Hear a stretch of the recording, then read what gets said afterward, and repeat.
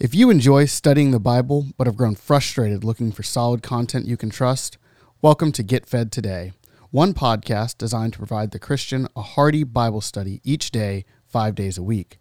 Every Monday, the team at Get Fed Today posts 5 hand-selected sermons from a vast catalog of reliable Bible teachers for you to enjoy on your commute, to and from work, during your daily walk or run, or that hour you spend working out.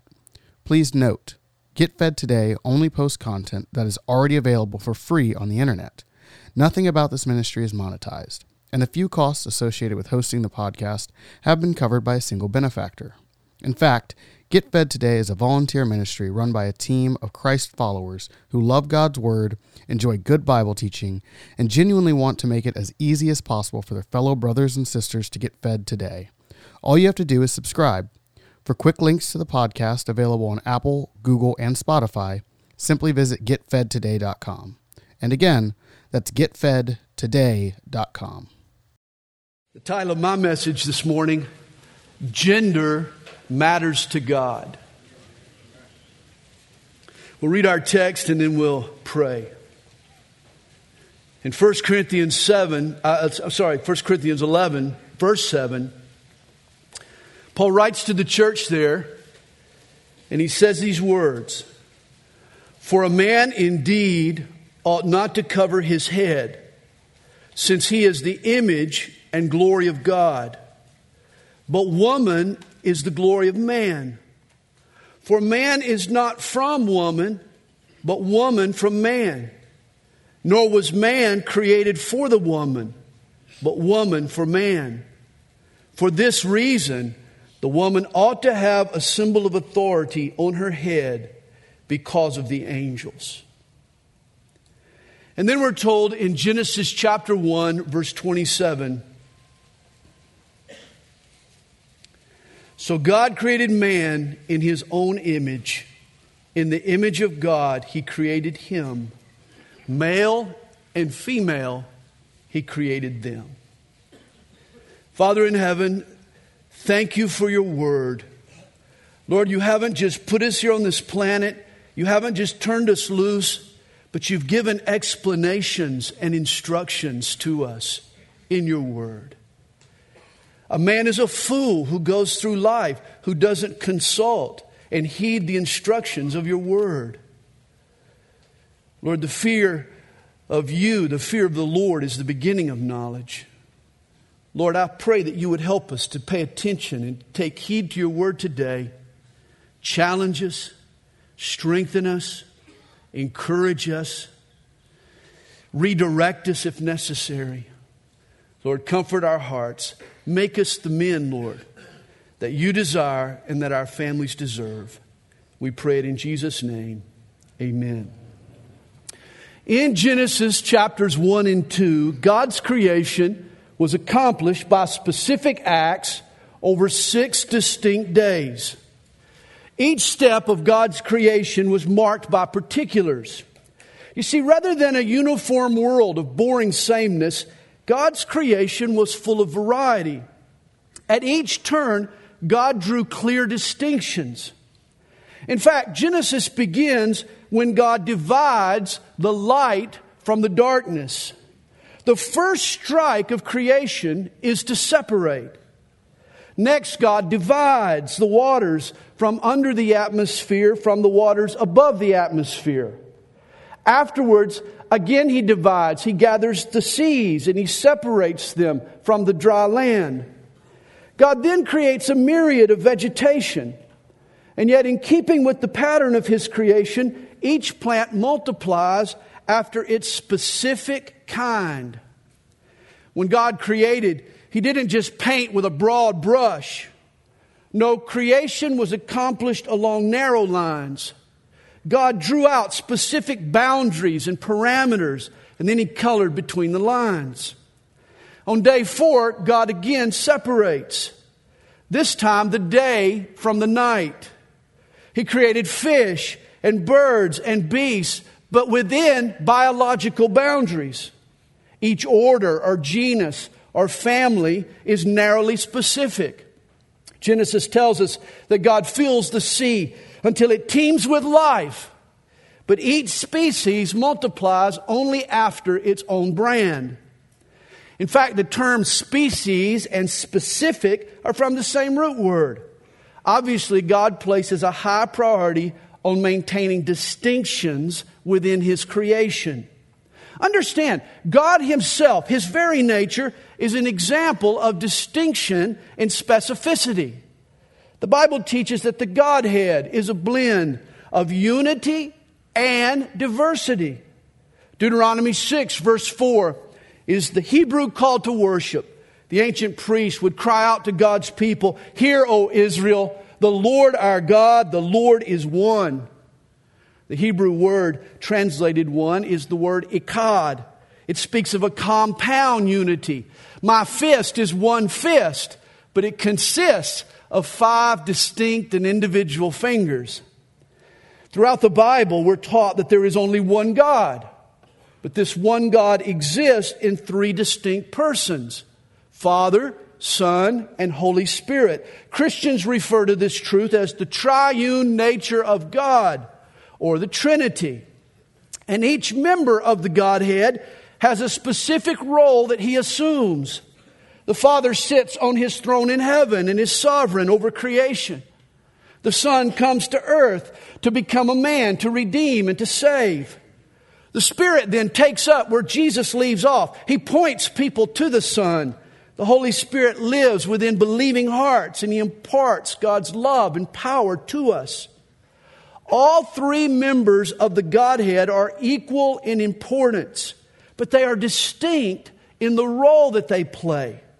The fact the Son is submissive to the Father and the Spirit promotes the Son doesn't make the Son inferior to the Father or the Spirit less divine than the Son. All 3 members of the Trinity, Father, Son, and Spirit, are equal in nature, but they are distinct in their roles. And there is no competition or friction within this arrangement. I mean, the Son never complains, "Why is the Father always worshiped while I have to suffer on the cross?" The Spirit's never bucking for more attention. "Why do I have to lead people to Jesus? Can't I grab a few headlines of my own?" You never see the members of the Trinity question or complain about their specific roles. God exists and functions in diversity, yet harmony. Well, back to Genesis, the creation account reaches its apex.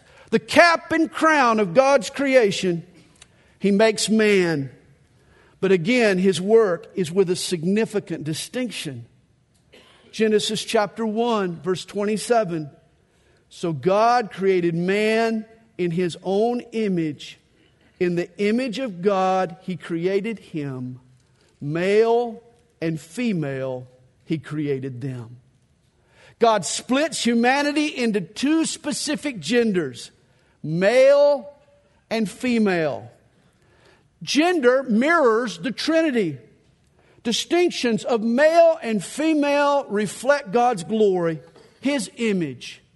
The unity of our humanity blended with the diversity of our gender is one way that humans are made in the image of the triune God. Apparently, gender matters to God. The Bible teaches that masculinity and femininity are not just the result of society's nurturing and educating and the conditioning of the sexes. No, gender differences are the result of creation. God designed maleness and femaleness and the specific traits that are unique to both. It's interesting, in the Bible, in Ephesians 5, in 1 Timothy 2, in 1 Corinthians 11, whenever the Bible speaks of gender, it always reverts back to Genesis and to God's creation. I believe God is saying to us that gender is much deeper. It's a much deeper issue than just first century customs. Gender roles are entrenched in the very makeup of the sexes. Masculinity and femininity result from the creation, not from culture. Famed Harvard zoologist E.O. Wilson writes, "Much of what we ascribe to men and women as socially constructed roles are deeply embedded in their genes." God made men to be men and women to be women. And He doesn't want males acting like females or females acting like males. God wants members of both gender to accept and to maintain their distinctions. Let me say it again. Gender matters to God. As a friend of mine is fond of saying, I long for the day when men were men and women were proud of it.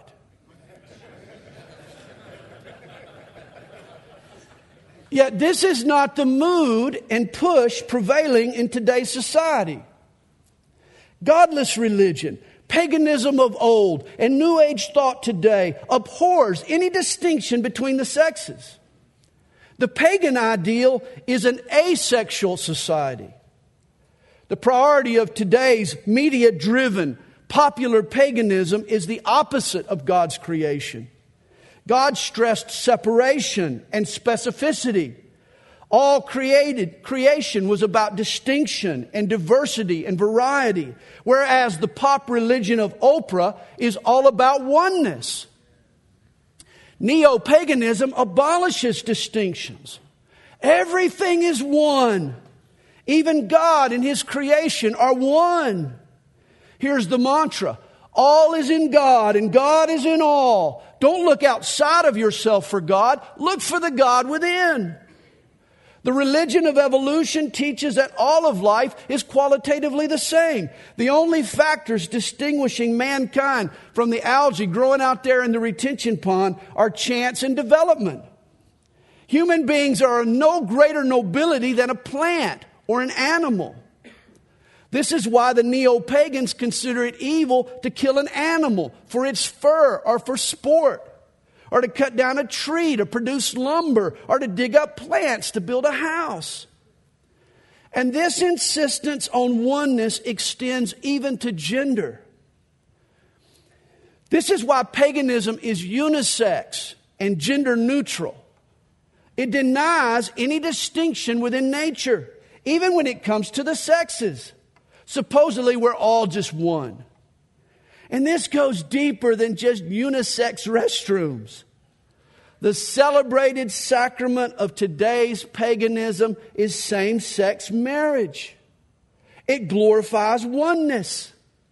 It erases the boundaries and distinctions that God has weaved into the very fabric of our society. You see, homosexuality is all about unity with no diversity. Under the LGBT rainbow, distinctions get denied. It's oneness run amok, and it is a direct assault on God's order. Sameness was never God's plan. The Creator is infinitely creative.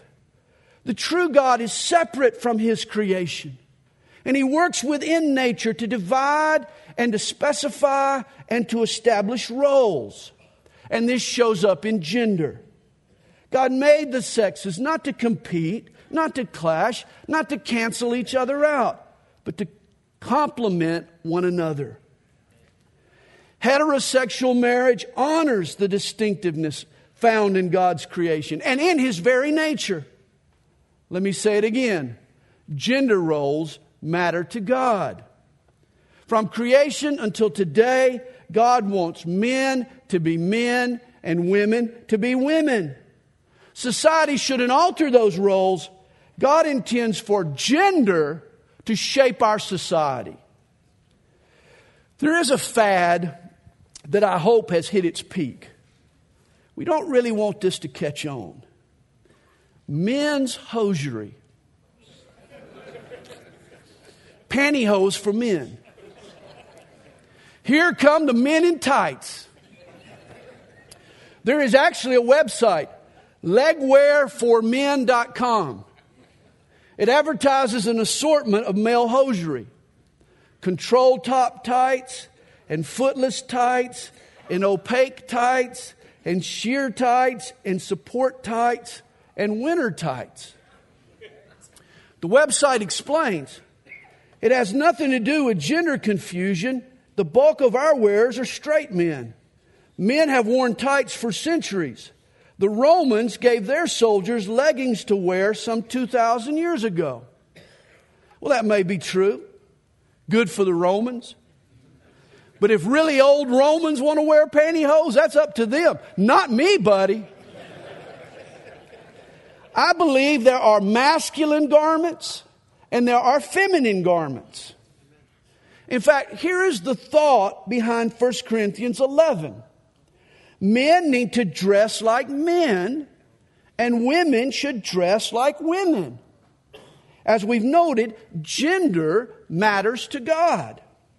Some of you might remember when the quarterback, the football player, Joe Namath, posed in a pair of pantyhose. After Joe's surprise victory in Super Bowl III, he did a commercial. Of course, over the course of his career, Namath had undergone multiple knee surgeries. He had some notoriously feeble knees. He was the most unlikely candidate on earth to pose in a pair of pantyhose. In fact, here was the punchline. I don't wear pantyhose, but if sheer pantyhose makes my legs look good, think of what they'll do for yours. The idea behind the ad was that men don't wear pantyhose. Now, obviously, society and fashion and styles and culture somewhat dictate what constitute a masculine article of clothing and a feminine article of clothing. For example, in Scotland, a kilt is a traditional male garment. I think I got a picture here. There you go. At least he's got a shotgun. That's all I can say for him.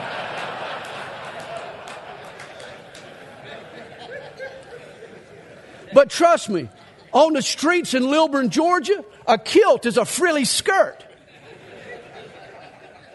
If I lived in Scotland, I might wear a kilt. But I live in Georgia, buddy, and down south, a kilt or pantyhose just ain't manly. This is why I say fight the tights. Just say no siree to hosiery. If we can label anything feminine, it ought to be pantyhose. Now, if you're a male and you're wearing pantyhose this morning, under your jeans, I'm not condemning you. But please, just don't tell anybody, would you? When God created us, He did so male and female. He created us along specific lines with distinction. And as a result, men should look and act and think and dress and talk like men, while women should look and act and think and dress and talk like women. This is the idea behind our text here in 1 Corinthians 11. In the first century, Gentile women wore head coverings. Now, this was nothing like the Muslim burqa. A burqa conceals a woman's beauty. A Corinthian scarf was a show of submission. It was usually just a light scarf, just sort of draped over the crown of her head. In first century Corinth, a headscarf was a symbol that the woman wearing it was under authority, that she had a husband or a father. Of course, today in Western culture, a woman's relationship to her husband is not what we think of when we see a headscarf. For us, a headscarf is usually a fashion statement. In the Roaring '20s, it was the rage. Or maybe a headscarf means that she didn't have time to get dressed that morning and kind of style her hair, and so she just threw something over the top of her head. But it has nothing to do with submission.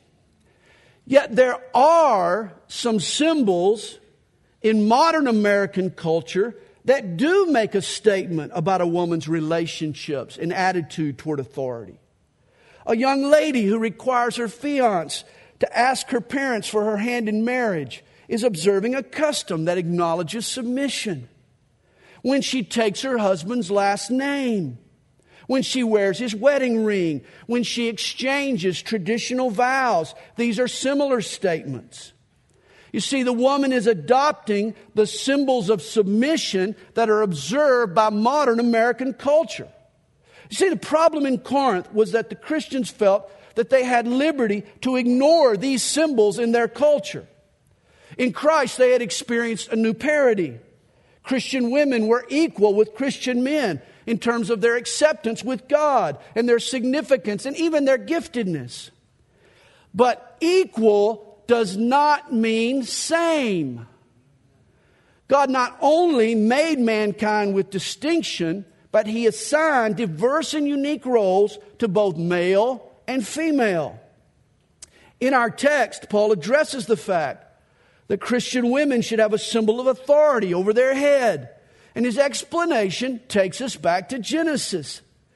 For man is not from woman, but woman from man. Nor was man created for the woman, but woman for man. The first woman, Eve, was from and for her husband Adam. She was taken from his side, and her role in their relationship was to stand by his side. The fact that the male came first and the female followed reflected God's governing principle in the home and now in the church: male headship and female partnership. This doesn't mean that women are inferior to men or that women should be dominated by men. Instead, it calls on men to lovingly lead, to be at the head of their family, and for women to willingly let them. Earlier in 1 Corinthians 11, verse 3, Paul writes, I want you to know that the head of every man is Christ. The head of woman is man. And the head of Christ is God. Here's God's chain of command. The Father leads the Son. The Son leads the man. And the man leads his wife. And recognize the truth that God the Father is head over God the Son doesn't diminish Jesus in any way. It doesn't make him inferior. Likewise, a man's headship in the home and in the church should never diminish a woman. To the contrary, women should grow and flower and flourish under the care of loving and unselfish men. Years ago, there was a billboard ad for Virginia Slim cigarettes that went up near our church. It pictured a beautiful young lady with a cigarette hanging out of her mouth. She was standing in the way. She was impeding the progress of a young man. And the billboard said, "Who cares who wears the pants?" Huh. And every day I'd drive past that billboard and I would answer it. I would shout, "God cares who wears the pants." And He does. And because God cares, Christians should care too. The Christian women of Corinth needed to be submissive to their dads and to their husbands. This didn't change at the fall. Nowhere did God alter His original distinctions of male and female. This was still His plan. And so Paul suggests that the Corinthian women keep the scarf on their head. If not, their heart and their attitude would be misunderstood by the culture around them. If Paul were writing to Christians today, he wouldn't talk about headscarves, but he would talk about a woman taking her husband's last name instead of keeping her own or maybe hyphenating it. He would talk about her wearing his wedding ring and putting his name first on the checks, or whatever our culture might deem as an expression of authority and submission between the sexes. Headship and submission are creation principles, whereas headscarves and last names and wedding rings are cultural symbols. But God wants us to affirm His timeless truths through our cultural expressions. In fact, our willingness to conform our cultural liberties to biblical priorities reveals an obedient heart. Hey, it is God's desire to use gender to shape society. And with the time I have left, I want to list 3 ways that gender roles impact a culture. Gender blesses a people with symbols for security and with significance. Gender blesses a people with symbols for security and with significance. Here's one way that gender informs a society. It embeds into the fabric of a culture inescapable symbols that guide all of its citizens, whether they realize it or not, into God's big truths. Understand, God is into symbols. We participated in some symbols last night that were very meaningful to us and brought us into a deep fellowship with our Lord Jesus, His bread and His wine. Even before sin entered the world, God packed His creation with symbols. Genesis 1 verse 14 tells us that God made the stars. Why? For signs. Some Bible scholars believe that the original zodiac taught the gospel in the stars. The zodiac begins with a virgin. It ends with a lion. These are the bookends of the gospel. Jesus was born of a virgin, but He will return like a lion. Sadly, the ancient zodiac has been corrupted, but these signs abound. Think of the sex act itself. It's laced with spiritual truth. A man woos a woman. He then penetrates her with his seed. He plants his life within her womb. She nurtures that seed. She bears fruit. Then she presents the child, the fruit of her womb, back to the man. This is the gospel. God loves us and He woos us to Himself. When we invite Him into our lives, the Holy Spirit penetrates our spirit with the seed of God's Word. It gets implanted in our hearts. We then nurture it through repentance and faith and obedience. The seed of the Word bears fruit in our lives, the fruits of the Spirit and that of good works, that we in turn give back to Jesus, to His praise and to His glory. This is so cool to me. Sex teaches the gospel. Who would have thunk it? Heterosexual intercourse points people to God. Even if they're not looking for Him, His truth is still seen. And here's why sexual perversion is so serious. It's not only harmful to you, but it distorts the sanctity and reverence of sex. Pornography mocks God's sacred symbols. In today's culture, male sexuality is almost never portrayed as a loving and gentle, committed means of seed bearing and birth. It's always about lust and domination and self-gratification. Sex in the world of porn is a perversion of the glorious picture and sacred symbols that God intended. And this is why the definition of marriage is so vital to our society. Throughout history, civilizations like the Greeks and Romans have flirted with homosexuality. And it was one of the factors that led to their downfall. Yet even in the cultures that tolerated homosexuality as an individual preference, never did anyone elevate it to the status of marriage. The roles of husband and wife depict the relationship between Christ and His church. A same-sex marriage mars that picture and makes a mockery of all that's sacred about marriage. America is as blind as a bat. Marriage derives its highest significance not because it makes two people happy, or just because it orders society, or even that it promotes the raising of kids. Marriage is special because it conveys spiritual truths about the nature of God. God took a rib from Adam's side. He used it to create for him a bride. On the cross, a spear was thrust through Jesus' side. Out flowed blood and water, the same blood that washes away your sin. God took from Jesus' side that which He would use to create a bride, the church, for His Son. Everything about God's marital blueprint conveys spiritual truth. Husbands should love and lead their wives as Jesus loves and leads the church. Wives should submit to their husbands as the church loves and submits to Christ. And this is reason enough, men, to fight for your marriage. In fact, I'm sure that there are some marriages in the room this morning that are in jeopardy. Perhaps your marriage is in peril. Some of you have come this weekend on the verge of bailing on your marriage. Listen to me. You cannot give up. Much too much is at stake. Read again our text, chapter 11, verse 10. For this reason, the woman ought to have a symbol of authority on her head because of the angels. This blows my mind. What do the angels have to do with it? The gender roles we're called on to maintain in the home and in the church are lessons not only to society and to the family, but to angels. The angels of God are glued to gender. They learn of love and the gospel and redemption by how we treat our spouse. Don't you ever say, oh, my marriage doesn't really matter. It's just a trivial pursuit.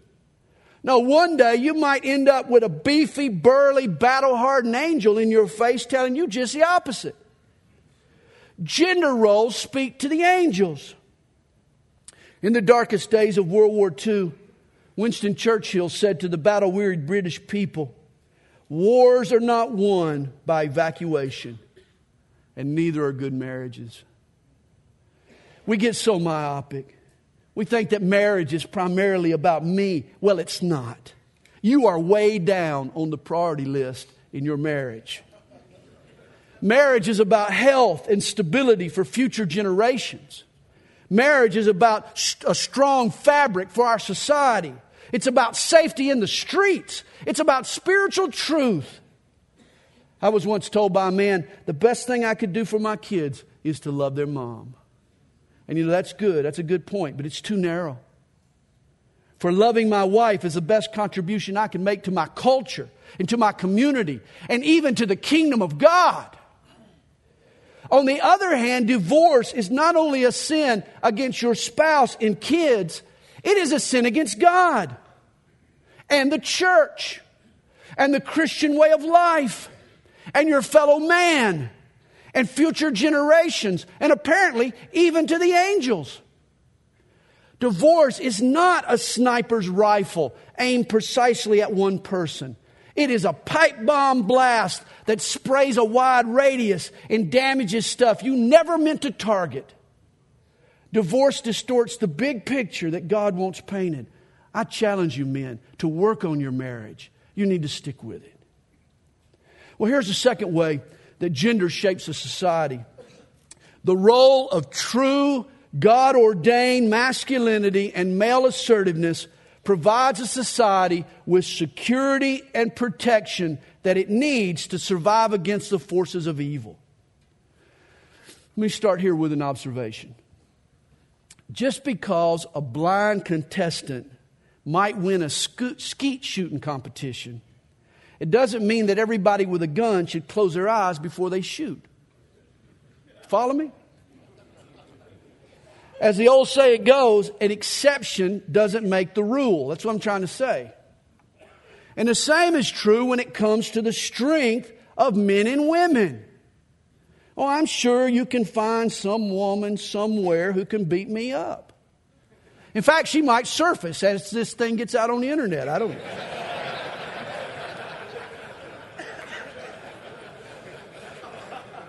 Hey, but just because one gal proves to be a stronger and better fighter than one guy, it doesn't mean that the same is true for all women and for all men. The truth is that most men are more aggressive and competitive and even combative than most women. And I, for one, am glad. I want my wife and my mother and my daughter to represent the fairer sex. I don't want them to be like my gnarly boys. Sons should be tougher. This is the way God made the sexes. It's been this way from creation.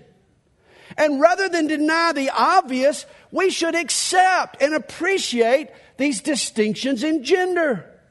We need mighty men. Our society requires their toughness.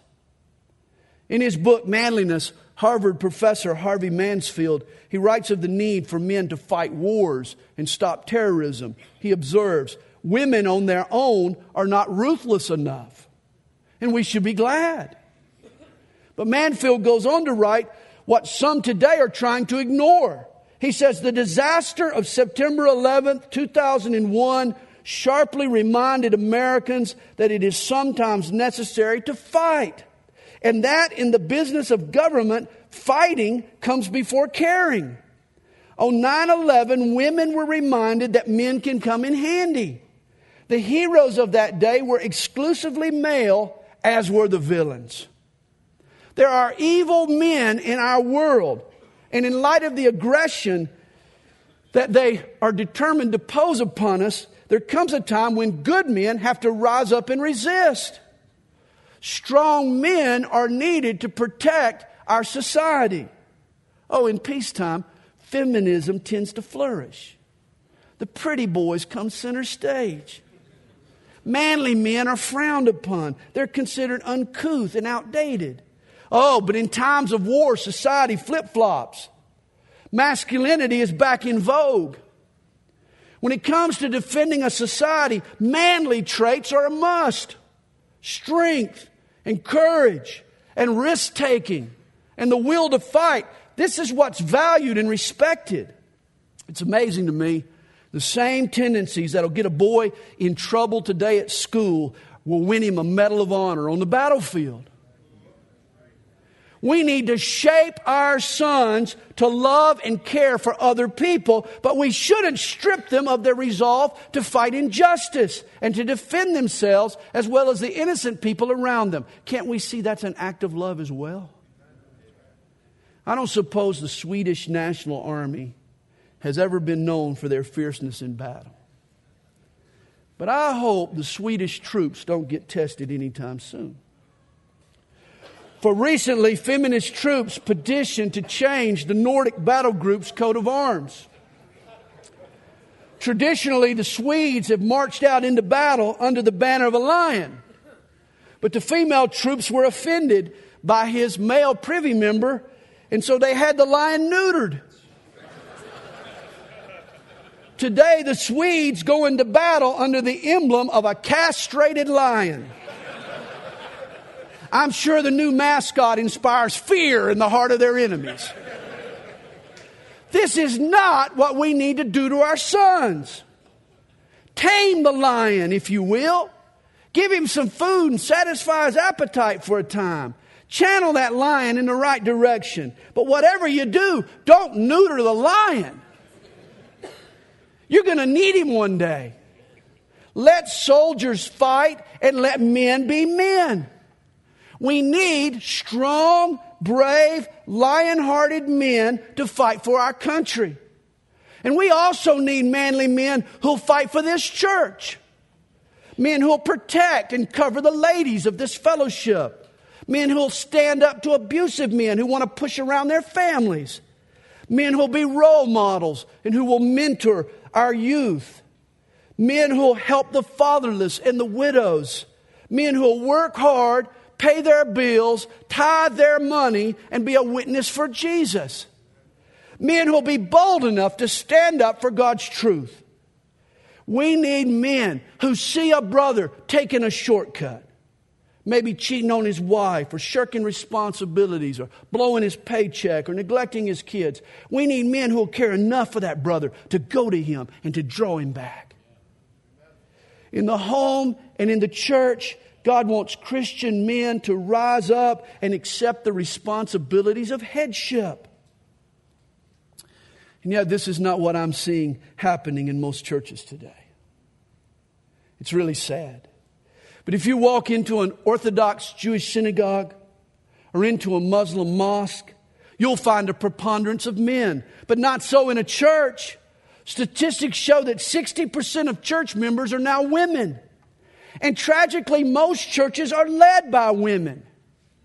If the pastor is still a man, well, you can bet after him there's a train of women who rule the roost.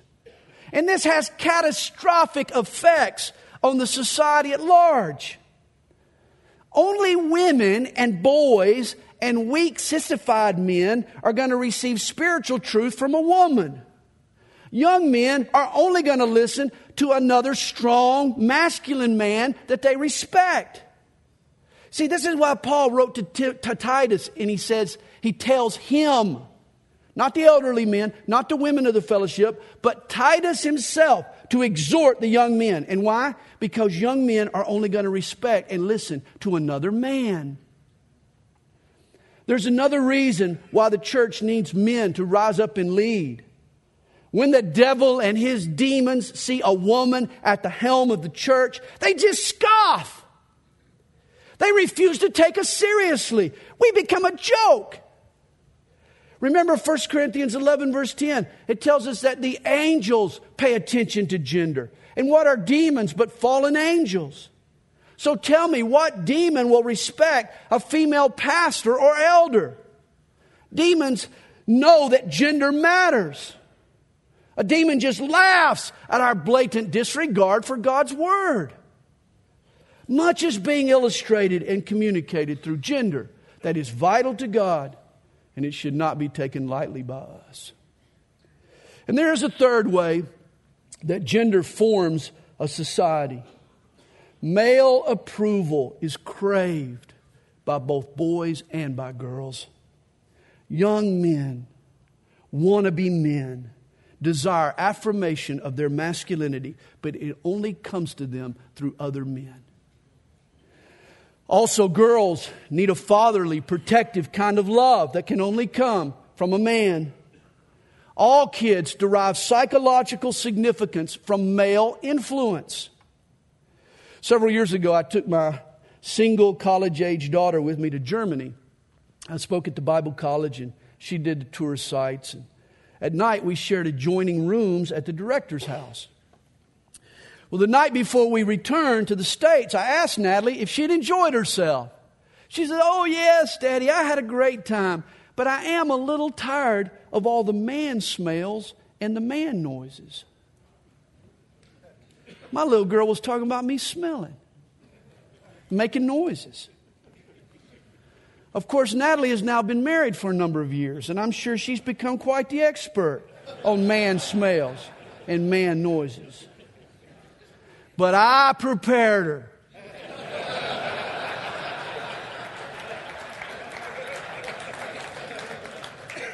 And here's what I've seen. Girls who grow up around a man will gravitate toward a man. They like the stability of male leadership, of true masculinity, of loving leadership, servant leadership. That kind of a man anchors a woman. Girls flourish within the safety and love and strength of a true man. And they get used to the smells and the noises.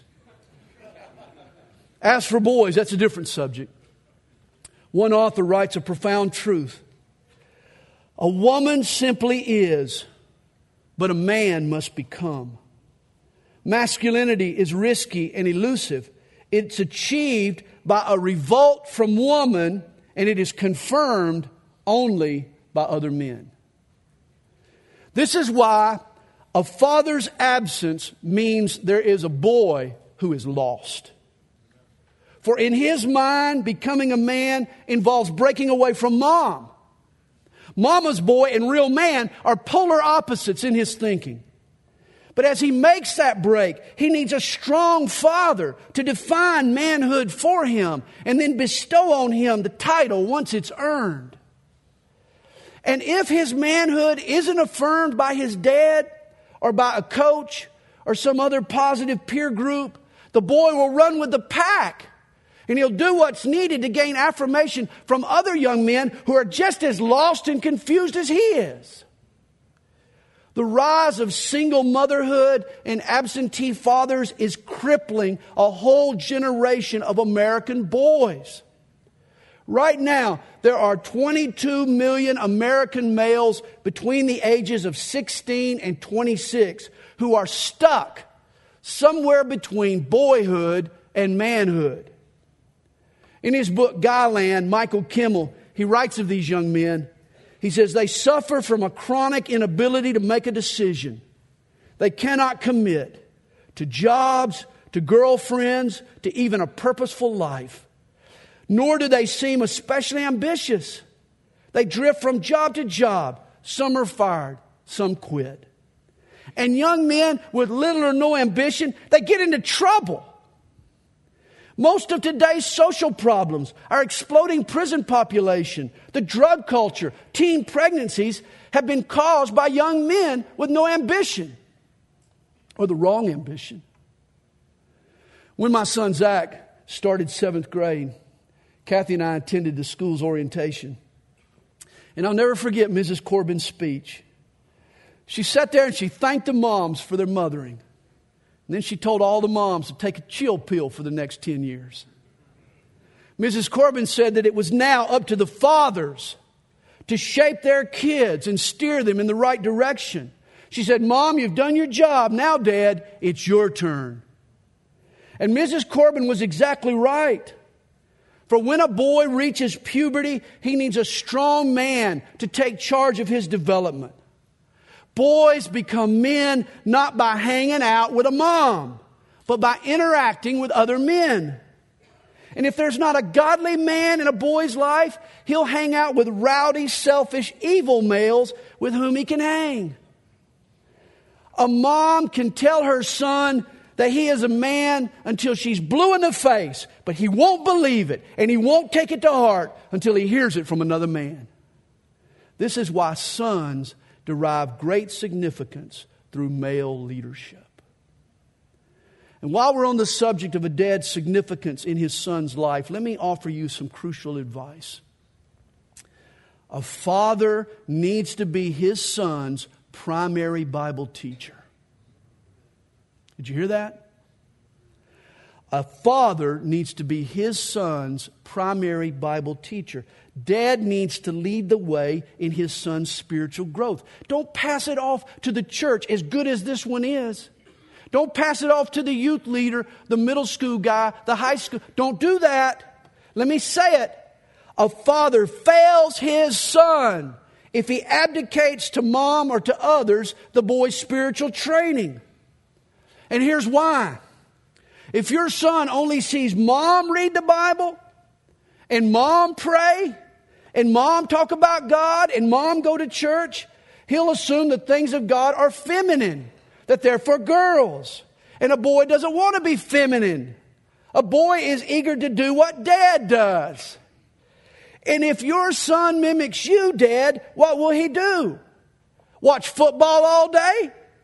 Play video games? Work all the time? Play online poker? Think about it, Dad. You want a son to view Bible study as a manly activity. Well, let me wrap things up. 1 Corinthians 11, verse 7. A man indeed ought not to cover his head, since he is the image and glory of God, but woman is the glory of man. As man is the glory of God, a woman is the glory of that man. See, as a man, I stand in the gap between God and my wife. My life should reflect God's glory, but my love should cultivate glory and beauty in my wife. Men, your wife and daughters are your glory. They're the byproduct of your cultivation. Headship means that you're responsible for bettering the lives of those who are following you. That's what it means to be the head. Husband, that means that your wife's health and beauty and glory is your responsibility. And if she's not healthier, and if she's not more beautiful today than the day you married her, then why not? What have you been doing? It upsets me to hear a husband who's been married a decade say he doesn't love his wife. After 10 years of marriage, a man indicts himself if he says he doesn't love his wife. She's been in your care, guys. What have you been doing to make her more lovable? Realize a joyous, beautiful, godly wife is a testimony to her husband's love, while a depressed, brawling, nagging wife is proof of a husband's negligence. Gender roles, what goes on between the sexes, it matters to God. And it needs to matter to Christians. Gender informs and shapes a society through symbols, for security, and with significance. Father in heaven, thanks for your word to us this morning. Lord, we pray that we could take heed to your word. We thank you, Lord, again, that you've not left us in the dark, that you've shone a light onto our lives. You've explained why things are. You've explained how things work. Lord, help us to have the faith that no matter how different the culture may seem, no matter how lost the culture may get, Lord, help us to order our lives according to your word and your will for us. We want our lives to count for you. We want to live for your glory. We pray these things in Jesus' precious name. Amen. Thank you for listening to Get Fed Today. Today's sermon comes from Pastor Sandy Adams. If you enjoy the message, you can access more of Pastor Sandy's teaching ministry by visiting sandyadams.org.